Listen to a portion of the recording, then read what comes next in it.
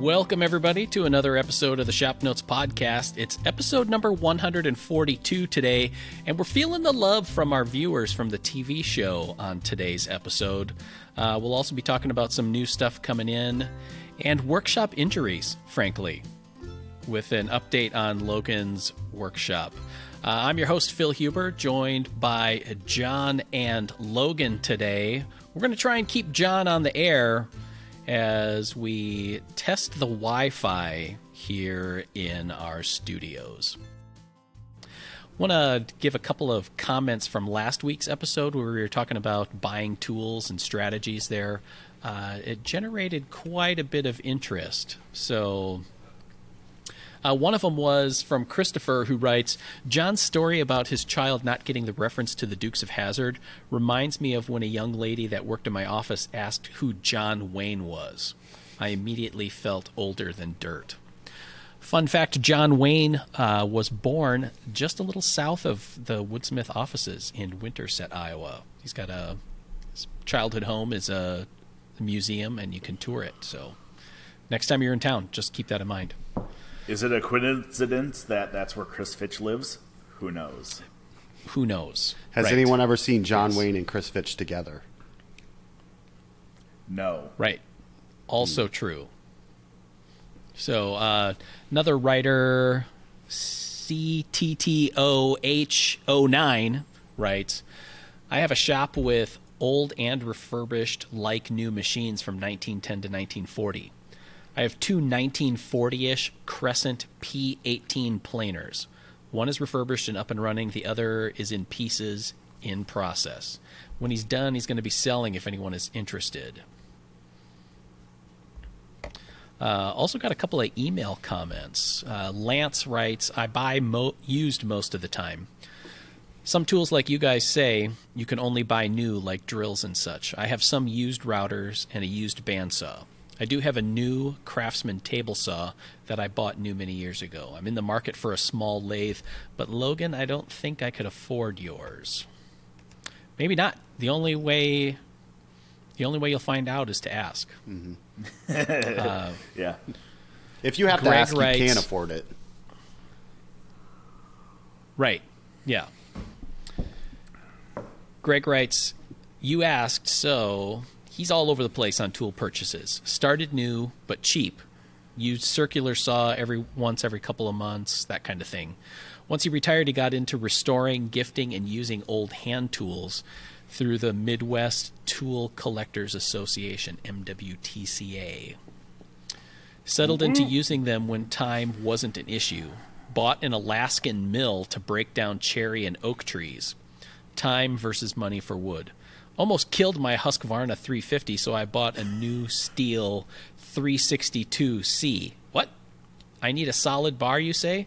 Okay, make that a 26-inch. Need a bigger mill now for those bigger logs. Bought a new Grizzly bandsaw for resawing. Convinced now there is no such thing as bandsaw drift, just bandsaw user drift. Oh. Yep. Working out of using a DeWalt Worksite table saw, bought new many years ago, but can't reconcile yet to a hybrid cabinet saw because of the garage space. Used seems risky to me, and I'm not seeing the money savings over new. I love the old shop tools I've bought, but there's a lot of time investment in getting them in good, usable shape. He's got a Sears Roebuck planer, new rollers, belts, knives, fabricated stand, motor mounting, wiring, switches, blah, blah, blah. Also a 40s, 50s-ish Buffalo 15-inch drill press. Did a bunch of stuff on there with an initial cost of $100. So there you go. Yeah. Well, as soon as he decides he needs a bigger mill, he will also need a bigger chainsaw. The 361 will do it until you get a little bit bigger. All right, we had a fun surprise today. I got a message from our warehouse person that I had a package waiting for me in the warehouse. So I went to pick it up, and it was from a viewer of the show, John Boker, I'm going to call it, from Scottsdale, Arizona. He said, enclosed, please find some old family tools. I grew up on a central Illinois farm in the 50s and 60s, and I cannot remember my father or I ever using these tools as we had newer versions. So I'm guessing these had not been used since the 1940s at the latest. I very much enjoy your show, especially the how-to, and not using thousands of dollars worth of equipment. I also remember you enjoy using manual equipment from time to time, therefore I thought you could find a good home for these. I don't have an issue if you don't have any interest in these, but would ask that you would find a good home for them. I also have an old blowtorch, picture below. Should you have use or home for it, let me know. I'd be happy to ship it along. Have a great 2023, and I look forward to more episodes. So here's what he sent along. I'll put a photo of it on the show notes page for those of you who are watching on the radio here. It started off out of the box was a marking gauge. This one's seen some stuff because it's got wires holding the fence together on the beam. Looks like it's a mortise gauge too because there's 2 pins in one side. Also, there's a wear strip. Looks like maybe a boxwood wear strip on the bottom edge where it would get locked into place. Oh, yeah, it is because it's a section of an old ruler. I can just barely make out the markings here in the light. So there's that one.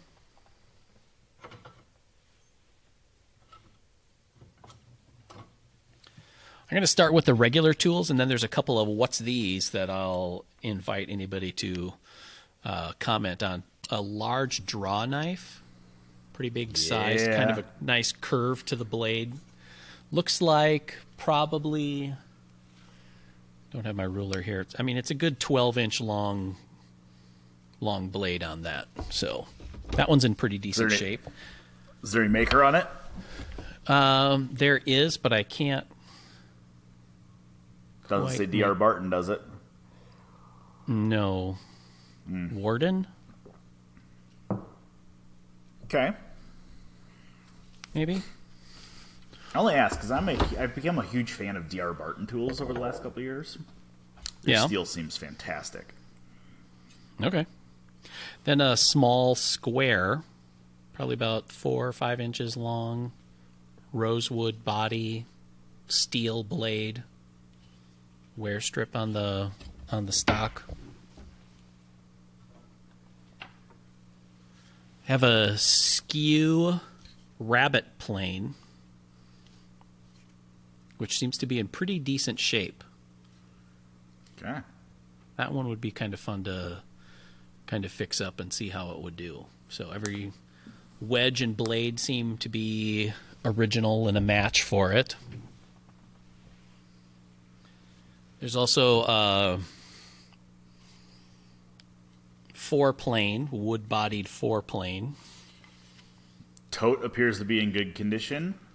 Tote is in good condition and tight. Wedge is tight. Blade needs some help. It's got some chips on it, but again, I think this one could be salvaged. A couple of stamps on the end.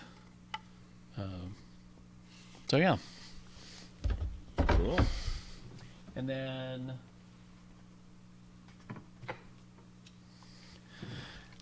then the 3 tools that need a little bit more help. We have this hammer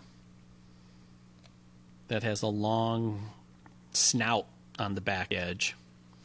Mm-hmm. The head of it is pretty well mushroomed and is cracking.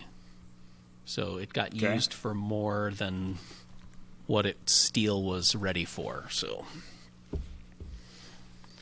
also got this guy. Appears to be just a mandolin.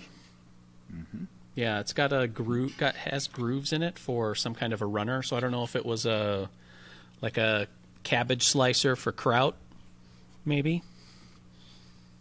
Seems kind of small for that. Again, we're looking at, I don't know, my hand width wide for the slot on it. And then the final item is this bad boy.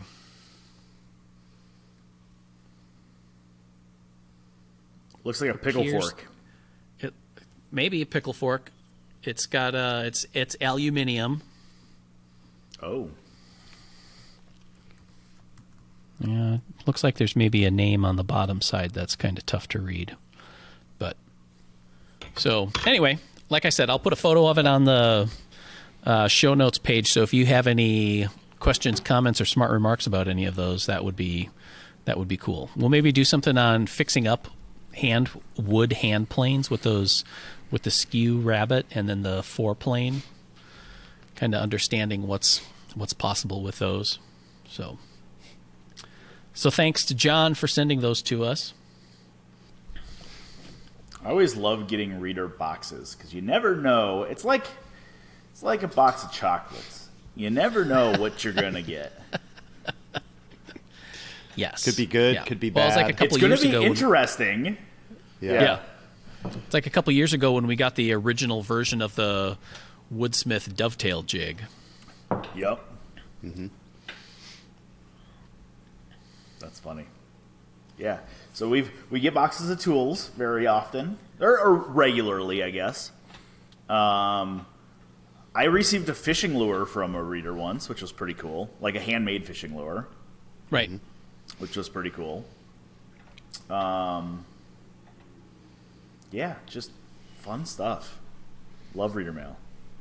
Occasionally we get like small little projects. Had a gentleman send us in.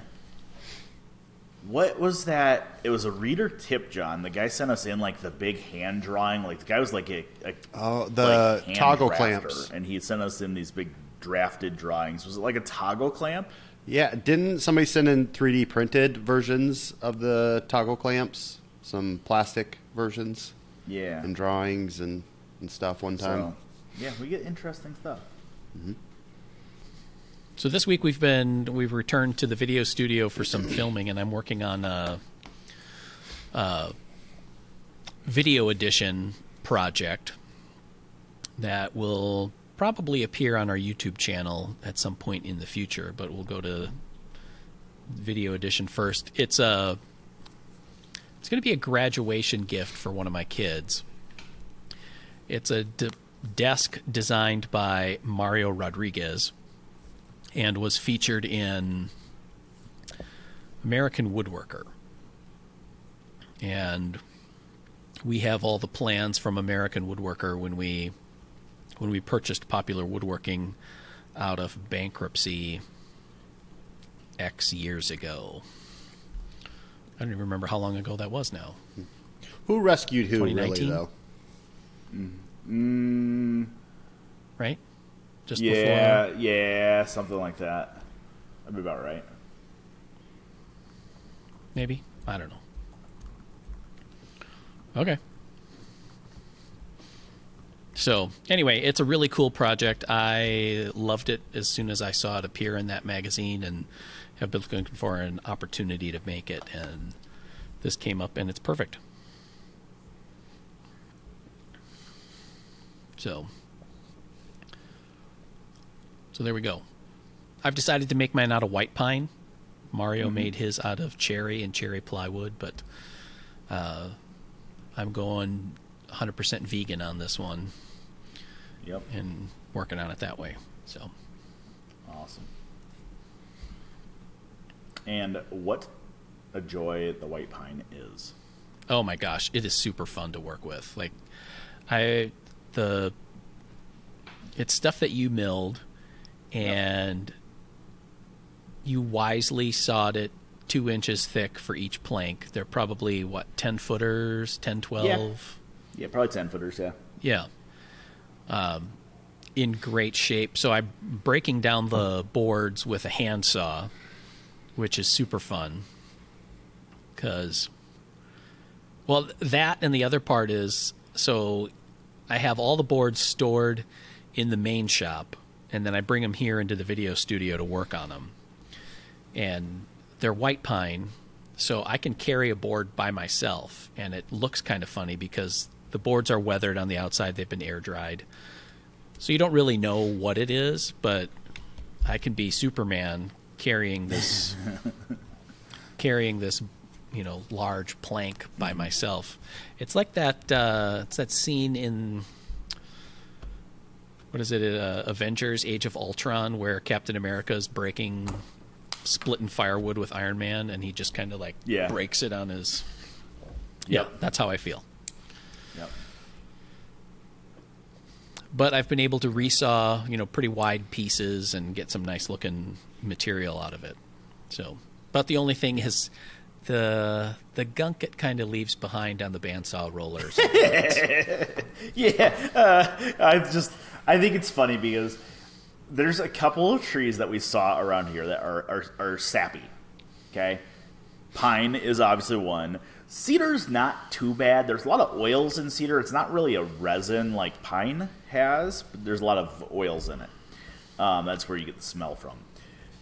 The one that's actually stickier when you're sawing it is hickory. Like shagbark hickory is super sticky. It has a lot of sap in it, and it's I don't know if it's because it's so hard that it just cakes on the blade. I don't notice that with pine, but man, looking at that bandsaw blade on the guides after you were done cutting some of it, it's like somebody painted on Titebond 2 and let it dry. Yes, it's just I would agree with that. Yep. Yeah. So, yeah, I have that, and then I have... You guys brought it up yesterday. Apparently there's something wrong with me because I got done with all my Christmas presents last year and started off this year, and I have, I think, 4 projects going right now. Yep.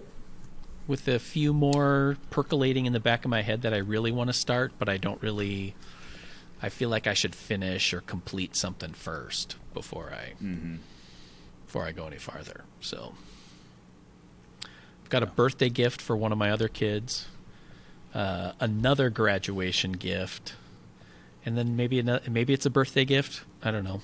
Who knows? Depends on when it gets done. I just can't stop. Cannot stop. Yeah. Don't want to stop. Right. Yeah. I think each one of the projects has its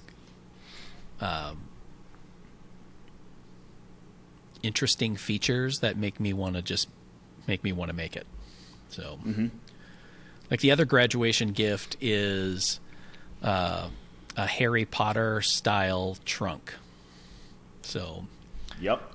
We've done steamer trunks in the magazine several times, and they're usually kind of the old school crossing the Atlantic frame and panel look to them. And this one is more of if you've seen the Harry Potter movies, kind of the travel trunk from like the railroad age. So they look a lot lighter in their construction. So, yeah, that's actually been one that's been on my list for Popwood for a while. Is a steamer, like a travel trunk, like a travel type trunk. And actually, when we cleaned out my grandpa's house a couple of years ago, I took his army trunk that has all of his Korean War and Vietnam War military apparel in it. For that reason, it was just because I want to rebuild a trunk to put all that stuff into, which I thought would be kind of fun. So, be interested to see how you tackle that, because you're right, they should be lightweight. So I'm thinking like basswood would be a great wood for it, or maybe like panels of basswood, frames of oak, something like that. Yeah. See, I was looking at, because one of the defining features of it is that they're about like 36 inches long, 20 inches deep, 12 inches-ish tall is kind of the size. Yep. So kind of an unusual size. But the long corners are very radiused. So it's, figuring out how to get those radiused corners, keeping it lightweight. But then it also has to be sturdy enough, that I want it to be a functional piece, because I don't want it out of cardboard kind of a thing. So, Yeah. Yeah. I have some ideas. I think I'm going to do the long corners out of... I'll have plenty of that white pine left over. So I'll do basically like a 2x2 of white pine. And then either with rabbets or grooves have plywood panels that connect the corners, and then using a big round over bit round the outside edges. And then the inside edges I'll probably knock out with like a big rabbet on the inside at the table saw, and then I'll use some round planes to give it a round inner profile. Yeah. And then I'll just make like oak strapping kind of pieced together to wrap around the outsides. Like John's one-off messages to us, the ROS, radius of unusual size. Yes, it is, because I've been looking around for an appropriate router bit here, and the biggest one that I found up until yesterday was like 3/4 inch radius, which isn't bad. But then, as a prop that we used in John's router bit cabinet, I found this Mamma Jamma here. So that one is a 1-inch radius, which, I mean, doesn't sound that much bigger than 3/4 inch, but the difference in bit size is pretty extreme. So I think if you go bigger, you start getting to shaper territory. Right. Yeah. And at that point, I would just, try and round it by hand then, knock off big chamfers and then cut it. But I think the 1-inch radius round over bit will give me a sweep that'll work for me. Okay. Yeah. All right.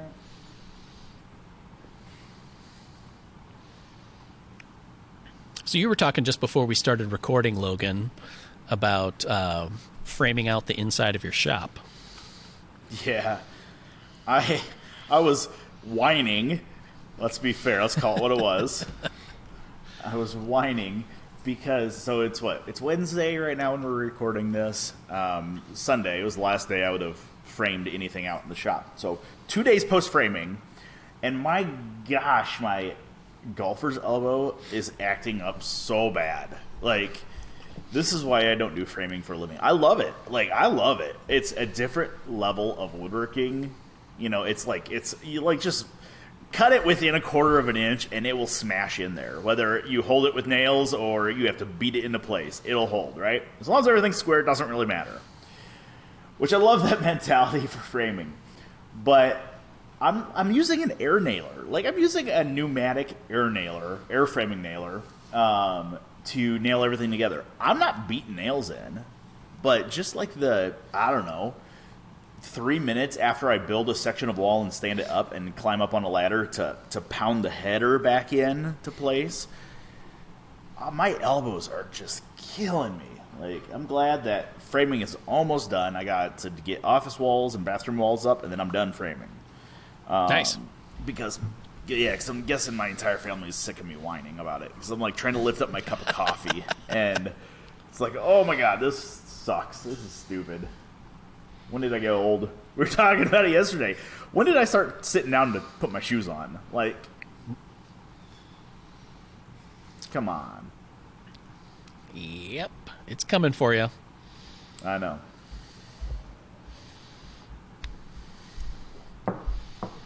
So we're framing's almost all the way done.